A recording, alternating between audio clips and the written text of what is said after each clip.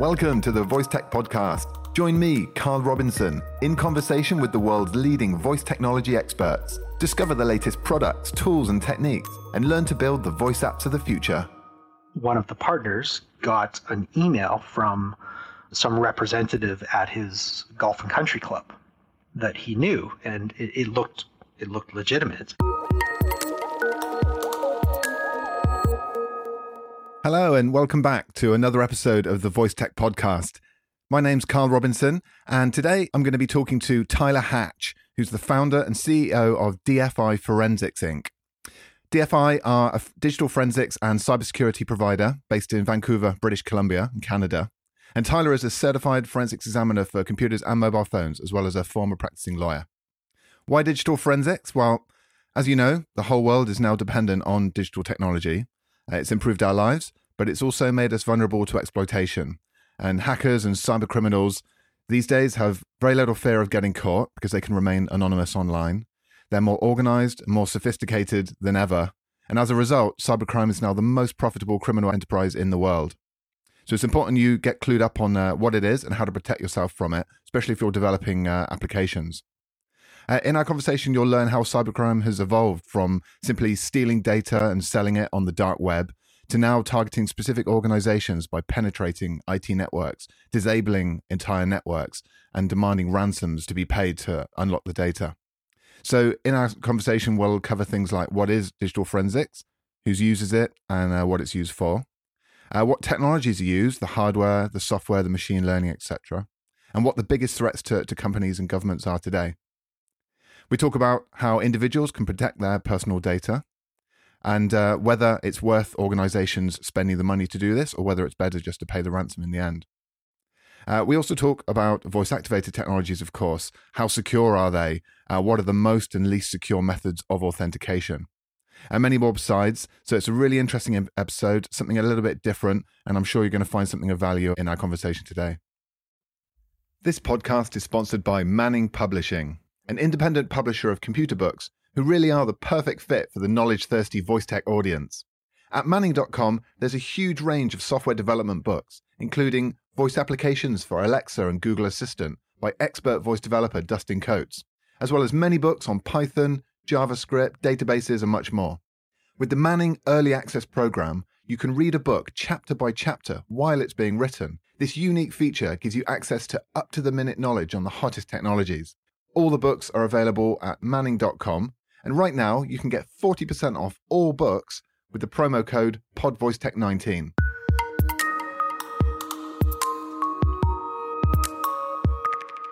I'm on the line with Tyler Hatch, the founder and CEO of DFI Forensics Inc. Tyler is a certified forensics examiner for computers and mobile phones and a former practicing lawyer, which makes him one of the most unique investigators in the field of digital forensics today. DFI Forensics are a digital forensics provider based out of Vancouver, British Columbia. They serve businesses, lawyers, law firms, and members of the public all across Canada. Tyler, welcome to the show. Thank you. It's a pleasure to be here. Yeah, it's fantastic to have you on. It's going to be a really interesting conversation, I think, because this is an area that we don't talk about all the time, digital forensics. It does crop up in the news every once in a while when, I don't know, Apple refuses to hand over some data or something, or there's some crime that relies on it. Specifically, it was captured by Alexa, something like this. But it doesn't cross our paths every day, so it's going to be interesting to dive into it with you today. It's an interesting field. It's funny you mentioned those cases because the ones that have made a lot of headlines around the world are very interesting for a lot of people. And I have to say on a day-to-day basis, we encounter often very similar, exciting cases. So it's a really interesting field. Is that right? Okay, well, looking forward to hearing all about it. Let's start by giving a brief overview then. So what is digital forensics for the uninitiated? It's just another way of proving a fact. I mean, traditionally lawyers and police investigators would always talk to witnesses and take physical evidence at crime scenes. This is just another way to do that, except it's isolated to digital sources like computers and cell phones and smart devices and wearable tech, drones, online sources, all those kind of things. There's lots of little breadcrumbs for us to follow.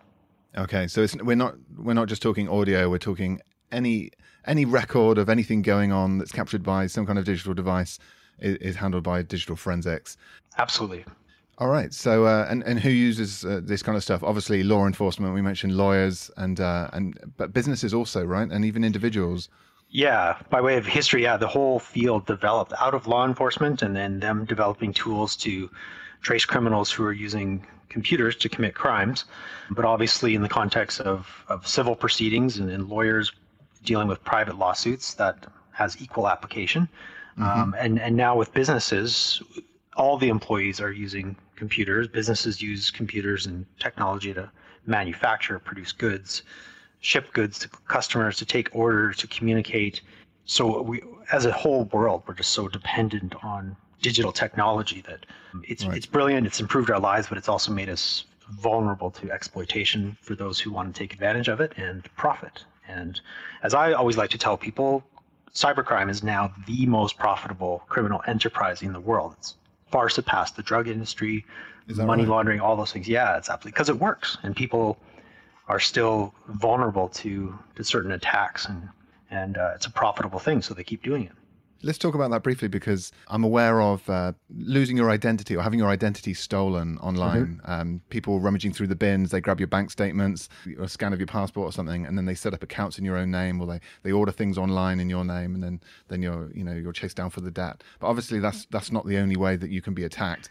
It always seems to me that the idea of a hacker attacking me personally seems to be a very remote possibility. So what are the likely attack vectors? Where are the biggest threats for the individual and for businesses? What happens on a day-to-day basis?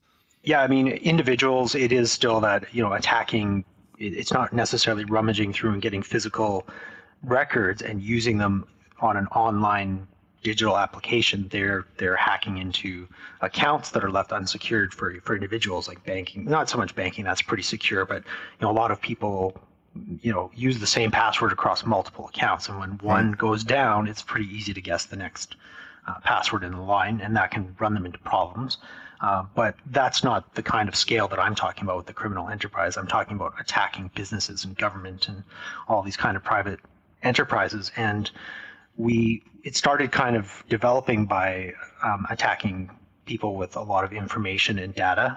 Data information is the new currency in our world, and people were stealing it and selling it kind of in the nefarious areas of the internet and making money that way. But now we're seeing a real change, and it's evolved into attacking businesses directly. And what they're doing is they're penetrating an IT network, and they're getting access to the computer system, and they're encrypting the entire network. So a dentist's office or some business like that, and they'll literally cripple them so they can't answer their phone lines if they're through the internet. They can't email their clients. They can't access their schedules. Their automatic billing systems go down. Everything, the entire business gets shut down. And what they do is then they approach you and they say, "We've got you. It's too late. We've encrypted your network. If you want to get any of this stuff back, pay us a certain amount of money in Bitcoin or some kind of untraceable cryptocurrency." And people pay because they're in a horrible position and they have no choice but to pay. And do they pay in secret, or do they usually contact law enforcement but end up paying it anyway?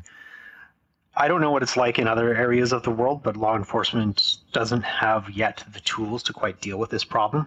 So that's not where most people go. They may make that initial phone call, and then they just decide to deal either directly with the criminal, or there are various amounts of companies like me who will respond to the incident and help you kind of negotiate that deal.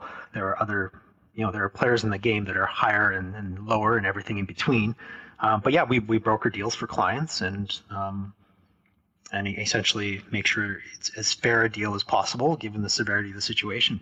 So when you say you broker deals, it means you act as a go-between between the business and the person making the threat. Yes.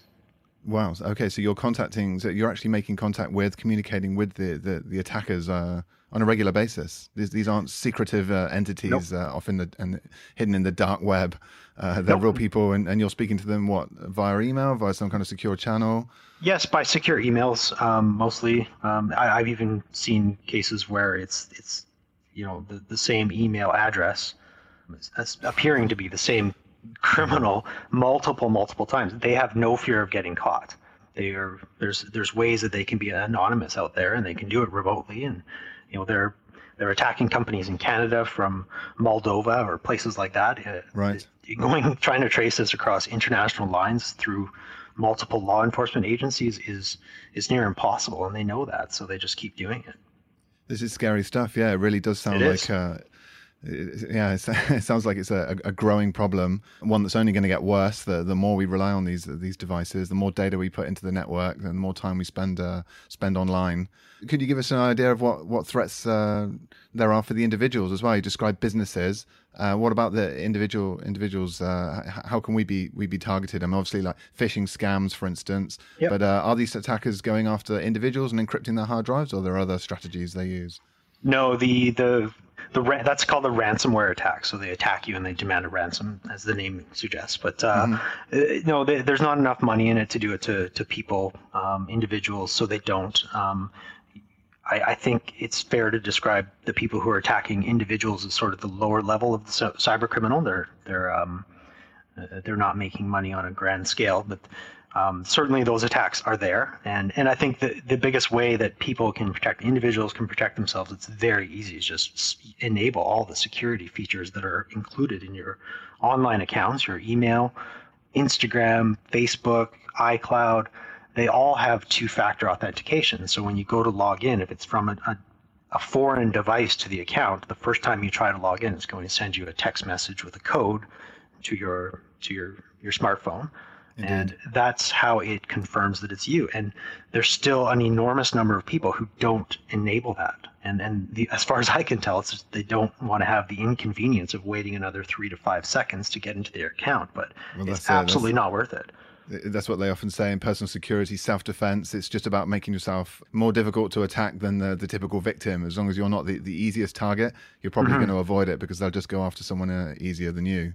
Right. So enable all your security features, update your software, and don't act recklessly, and you'll probably be okay. So that's on the individual side. What about on the other side? I mean, these hackers, obviously, they're going after businesses.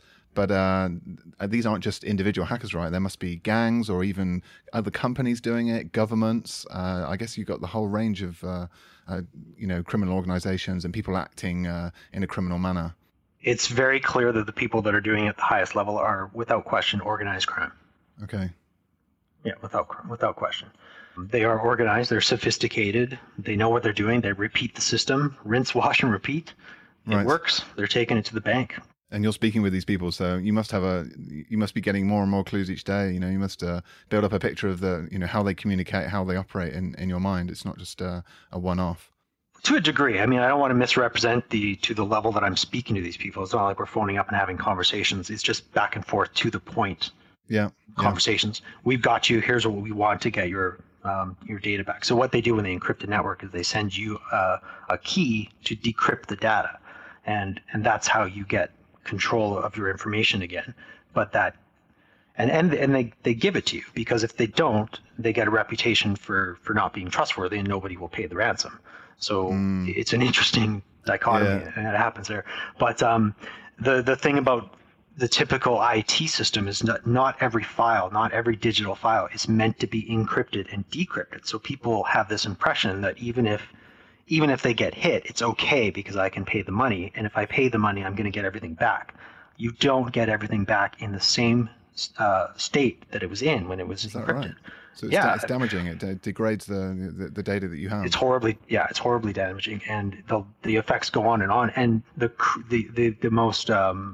most heart-wrenching thing that I see is small companies that have built their business for 2 to 4 years or less, and they don't have the money to adequately protect themselves with a professional.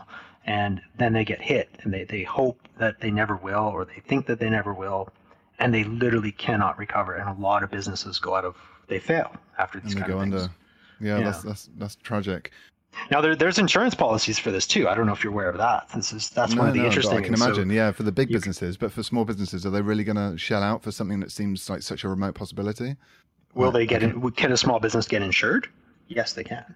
And I've spoken to insurance agencies, because my initial suspicion was that when I heard about these policies, that there would be a number of ways that an insurance company might want to deny a claim.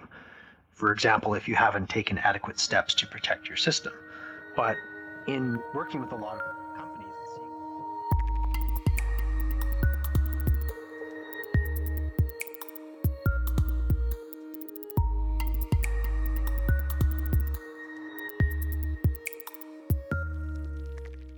I'm afraid that's the end of this episode's free preview. That's right, full episodes of the VoiceTech podcast are only available for a limited period of time after their release. The full 1-hour episode is available to VoiceTech Pro subscribers, along with all the other episodes we've produced. Go to voicetechpodcast.com/pro, where for just a few dollars a month, you can become a VoiceTech Pro and receive a range of exclusive benefits. VoiceTech Pros get more content each month. You unlock access to the entire catalogue of full-length episodes, including this episode. You can enjoy extra content, such as exclusive interviews just for VoiceTech Pro subscribers, plus bonus questions in the main interviews. And you also get to hear episodes sooner than everyone else, weeks ahead of their public release, in fact.